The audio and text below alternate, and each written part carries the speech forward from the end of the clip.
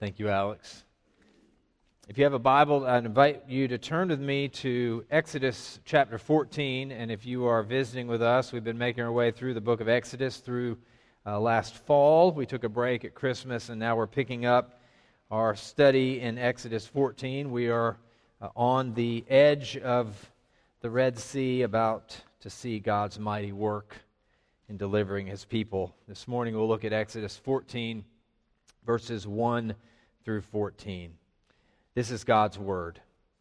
Then the Lord said to Moses, "Tell the people of Israel to turn back and encamp in front of Pi-hahiroth, between Migdol and the sea, in front of Baal-zephon. You shall encamp facing it by the sea. For Pharaoh will say of the people of Israel, 'They're wandering in the land, the wilderness has shut them in.' And I will harden Pharaoh's heart, and he will pursue them, and I will get glory over Pharaoh and all his hosts, and the Egyptians shall know that I am the Lord." And they did so. When the king of Egypt was told that the people had fled, the mind of Pharaoh and his servants was changed toward the people, and they said, "What is this we've done, that we've let Israel go from serving us?" So he made ready his chariot and took his army with him, and took 600 chosen chariots and all the other chariots of Egypt, with officers over all of them. And the Lord hardened the heart of Pharaoh, king of Egypt, and he pursued the people of Israel while the people of Israel were going out defiantly. The Egyptians pursued them, all Pharaoh's horses and chariots and horsemen and army, and overtook them, encamped at the sea by Pi-hahiroth in front of Baal-zephon. When Pharaoh drew near, the people lifted up their eyes, and behold, the Egyptians were marching after them, and they greatly feared. And the people of Israel cried out to the Lord, and they said to Moses, "Is it because there are no graves in Egypt that you have taken us away to die in the wilderness? What have you done to us in bringing us out of Egypt? Is not this what we said to you in Egypt? Leave us alone, that we may serve the Egyptians. For it would have been better for us to serve the Egyptians than to die in the wilderness." And Moses said to the people, "Fear not, stand firm. See the salvation of the Lord, which He will work for you today. For the Egyptians whom you see today, you shall never see again. The Lord will fight for you, and you have only to be silent." The grass withers, the flower fades, the word of our God stands forever. Let's pray. Father in heaven, we bow before you to ask your special blessing upon the reading and preaching of your word. Would you use your word to transform and change, to challenge and convict, to encourage, to enlighten us, so that we may grow in grace. If there are any here who don't know you, would you open their hearts to see the beauty of the gospel and the forgiveness of sins? We pray it in Jesus' name. Amen. God is at work. That's one of the basic principles of the Christian faith. It's one of the realities that we as believers hold on to. God is at work no matter how good or bad things look, no matter the circumstances of our lives, in the peaks and the valleys, the joys and the sorrow, through sunshine and storm, throughout the ages, Christians have held firm to this promise: God is at work. But if we're honest with ourselves, there are times when this promise and this principle is difficult to believe. There are times when we hold on to it with all that we have, and in the same breath, we're struggling to believe it. We say, "We believe, Lord, help our unbelief." How many times in your life have you been holding on to this promise, God is at work, and at the same time wondering, how in the world could these circumstances and these events and this thing bring honor and glory to God? How could He be working in this? Here's the thing. It's often in the hard times of life when our faith is strengthened, when we see that God is bigger and more powerful and more glorious and more beautiful and loving and faithful and trustworthy than we ever thought or we ever dreamed was imaginable. It's through the challenges in life so many times that we learn that God is our portion and our strength and our anchor and our hope. And so in Exodus chapter 14, we're at a crossroads. We are at the turning point, the peak of the drama between God and the Egyptians, between the Israelites and Pharaoh. And ever since the burning bush and the plagues, God has systematically, faithfully shown that He is the God of Israel. And that the people of Israel do not belong to the Egyptians as slaves. They belong to God as daughters and sons. This first part of Exodus, these first 14 chapters, could be summed up in this way. God is at work. He's at work to rescue His people. He's at work to destroy His enemies. And this is what I want to remind you of this morning. God is still working today. He's still working in our world and in our lives. So I want us to see three things from this passage. The first is this, the plan. I don't know if you're anything like me. I like having a plan. If there's no plan, I start to get nervous. And probably like me, you think that your plan is the best plan, right? I mean, my plan's a good plan. I thought it up. Well, the Israelites come to understand that God's plan for them is not their plan. And so many times in our lives, we have to believe and understand that God is at work even when His plan and His purpose doesn't match up with our plan and purpose. It's not the purpose and the plan that we would have chosen. It's not the path we or the Israelites would have chosen, but it's the path that God chose. And He's at work against all odds. And so let's look at the passage together to see some of the realities of that. The plan of God for the Exodus includes the scenic route. We got a glimpse of this from Exodus 13. Kurt showed us this when he last preached from Exodus. Exodus 13:18, it says, God led the people around by the way of the wilderness toward the Red Sea.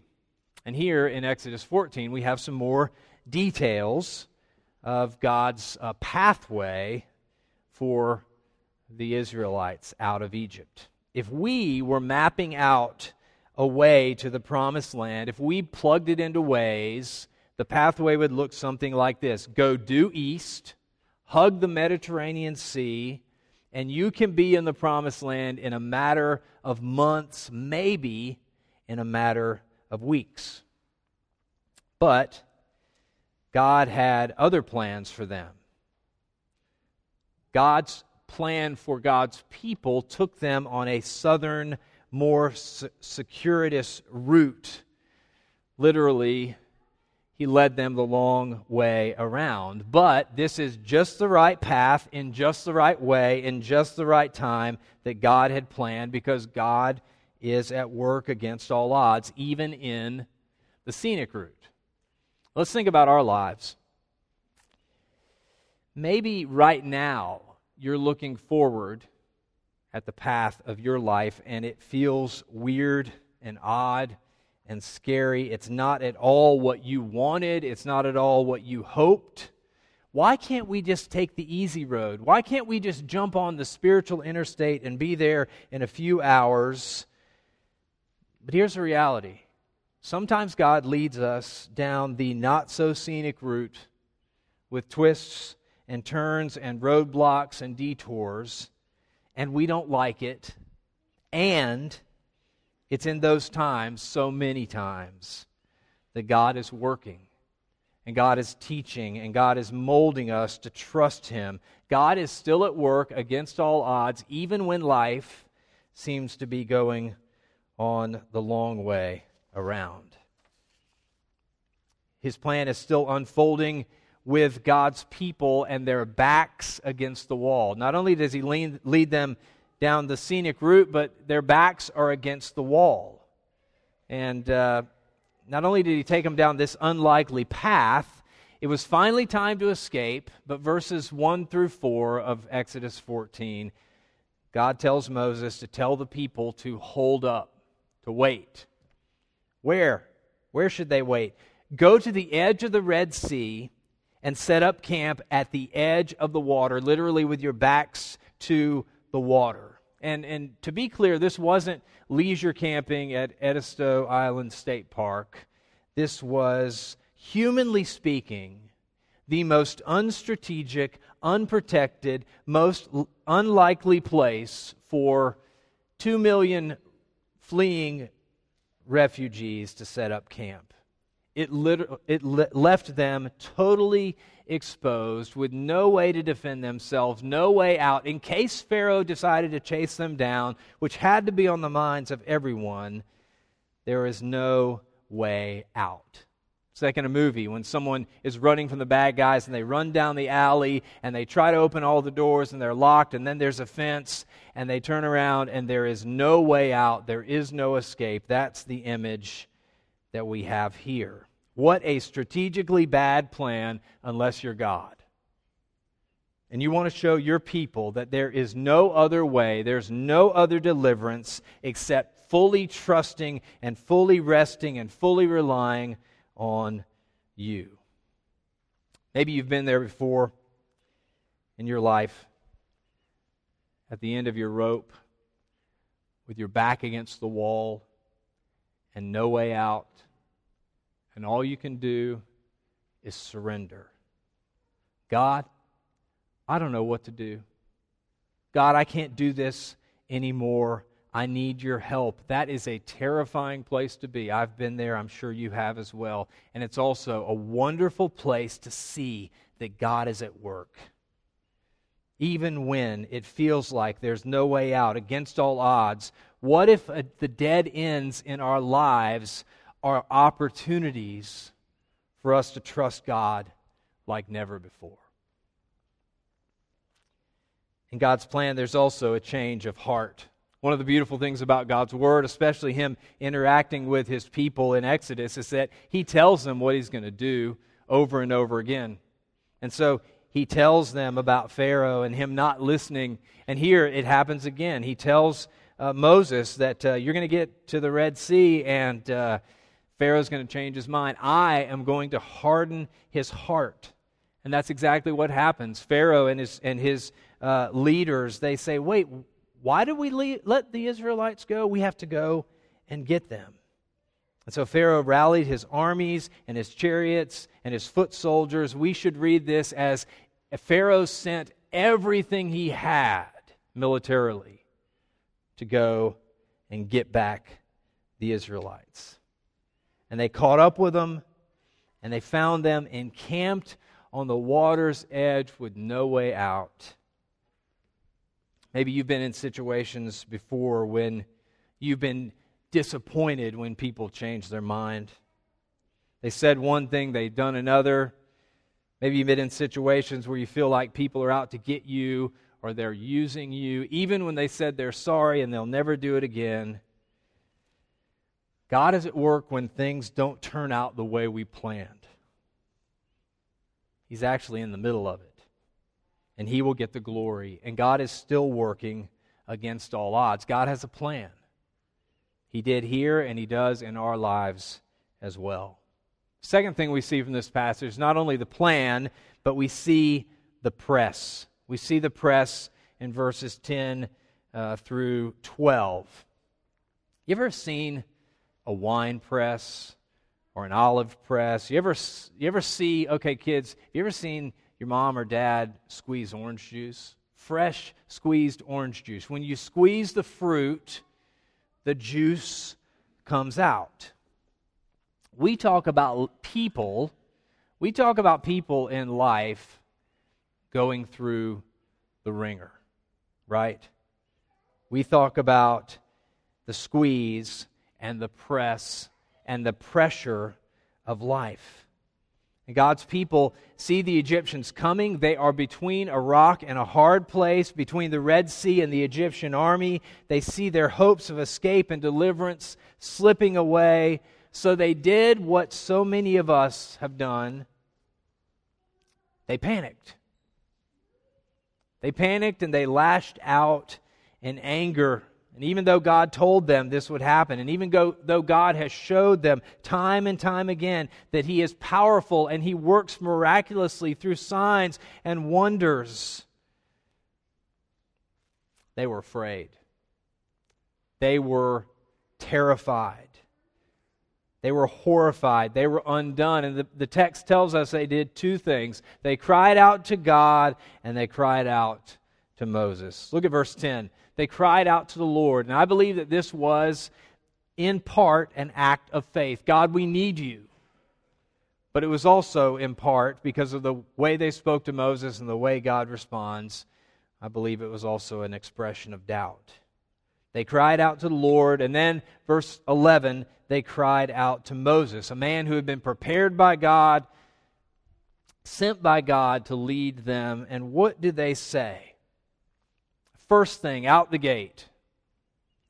Were there not enough graves in Egypt? John Currid, an Old Testament commentator, points out that this statement would have bordered on irony. Because, remember, the Egyptians were a people who were obsessed with death. There were graves and memorials around every corner in Egypt. Think about it. The pyramids, what were they? Giant graves, testaments to the dead. And so this statement, are there not enough graves in Egypt, would have especially stung and hurt Moses. What else do they say? What have you done? It's your fault, Moses. They blame him for putting them in this situation. And think about this. It's so easy for us to lash out and blame others in the press of life when things are difficult, when things don't seem to be going our way, but we need to remember that God is at work. And He has a plan even through the press of life. Are there not enough graves in Egypt? What have you done? Look at verse 12. We told you so. Isn't this what we said was going to happen, Moses? How many times in our lives have we said that to our spouse, to our children when they disappoint us? This is what I said was going to happen. And then, leave us alone. It's chilling. It would have been better for us to be slaves in Egypt than to die in the wilderness. Leave us alone. How many times in our lives have we thought and said, maybe not out loud, but in our hearts, God, just leave me alone. Leave me alone, God. I like it here in my bondage and in my sin and in my comfortable little world. It's just easier this way. Dear ones, God is at work in and through the press of life. And we've all been there. How many parents have had a teenager lash out in anger because you've had to make a difficult decision? We've all seen little children come unglued when they don't get what they want.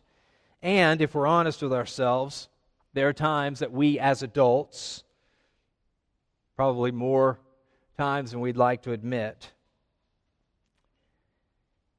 when things don't go our way,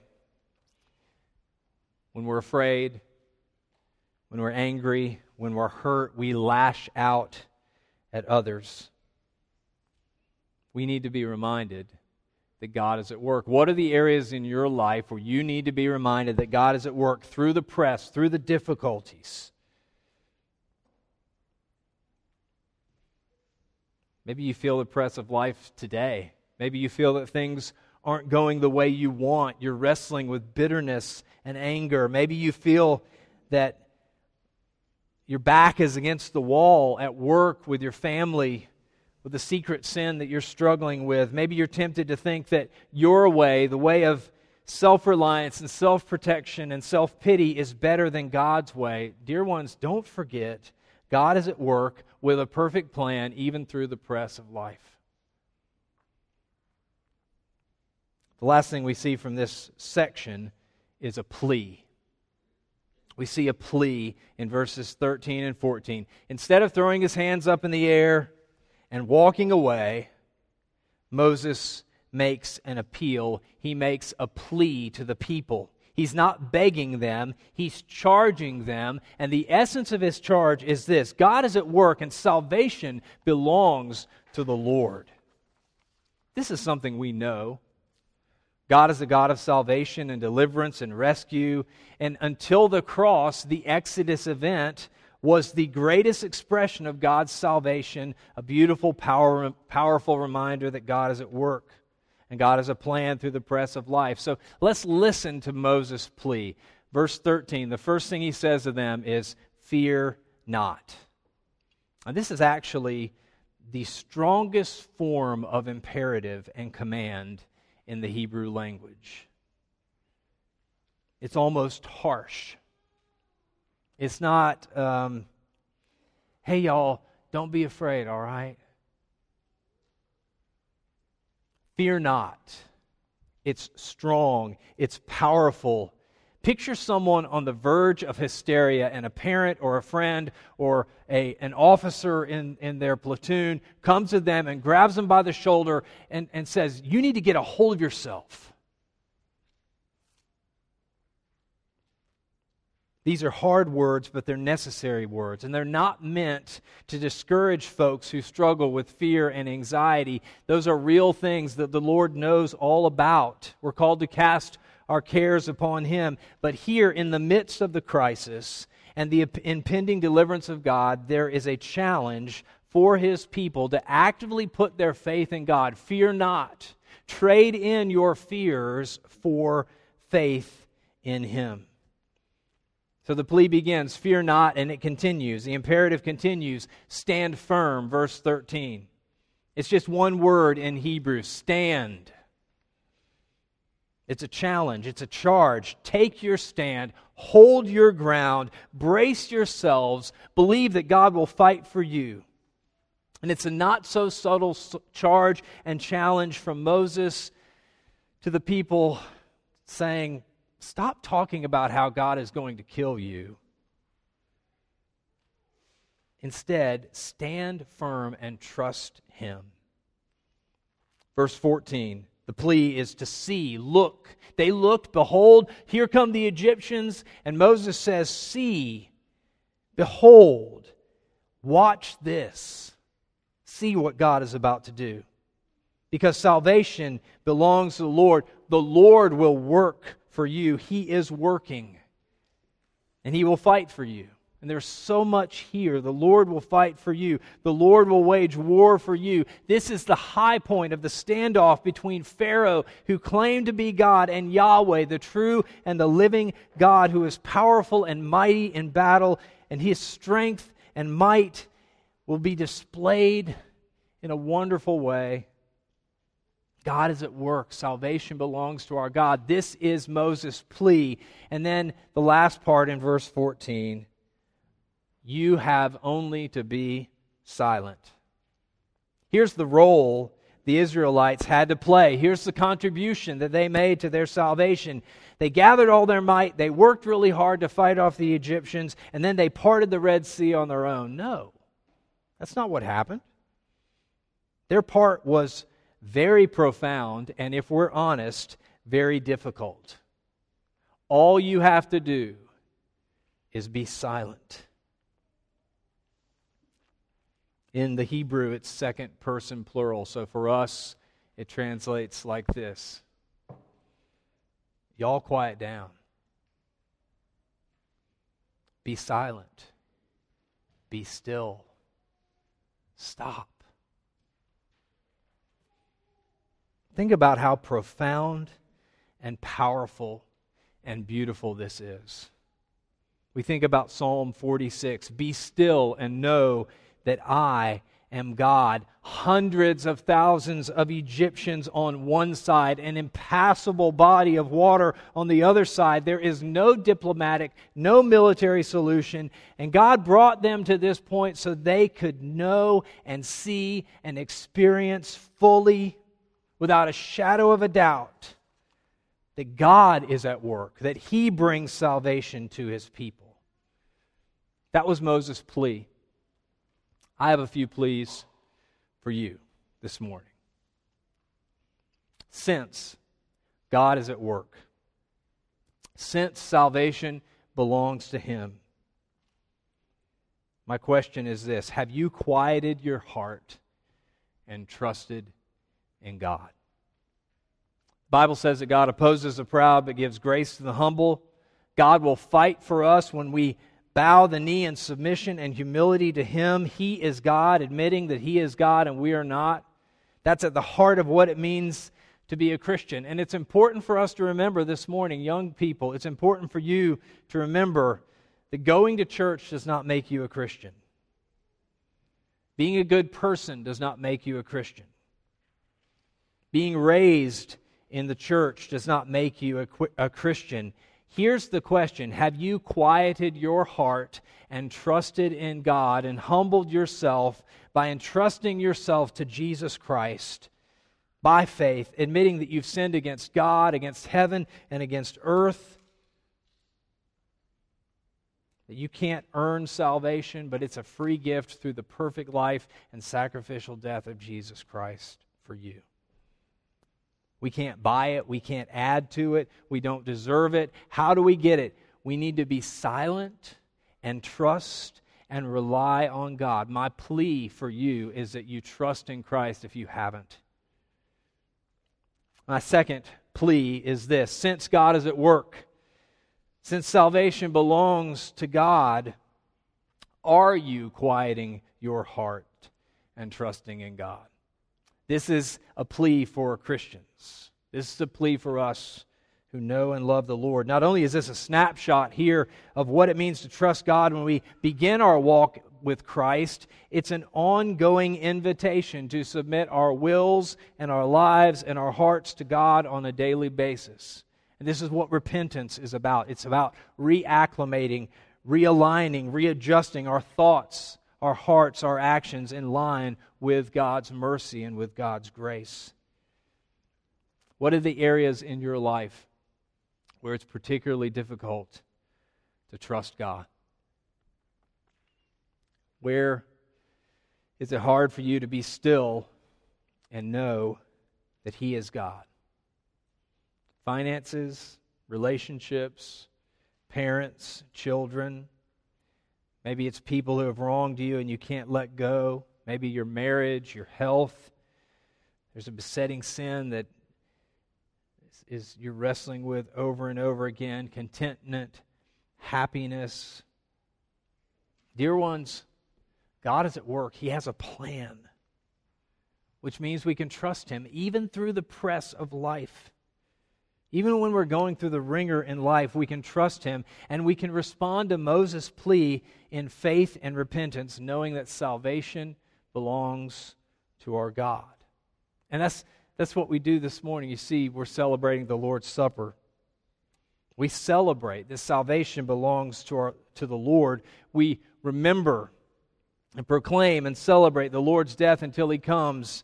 And it's a glorious reminder that God is at work against all odds. He has a plan through the press of life. This is His plea. This is my body broken for you. This is my blood shed for you. And so we can rejoice that God is still working in this world and in our lives. Let me pray for us. Father, we thank You again for Your word and the way that You have been with Your people in the past. Help us to believe that You're with us now and that You're working even through the difficulties and challenges that we face. Strengthen us, and Lord, help us to trust in You. Pray in Jesus' name. Amen.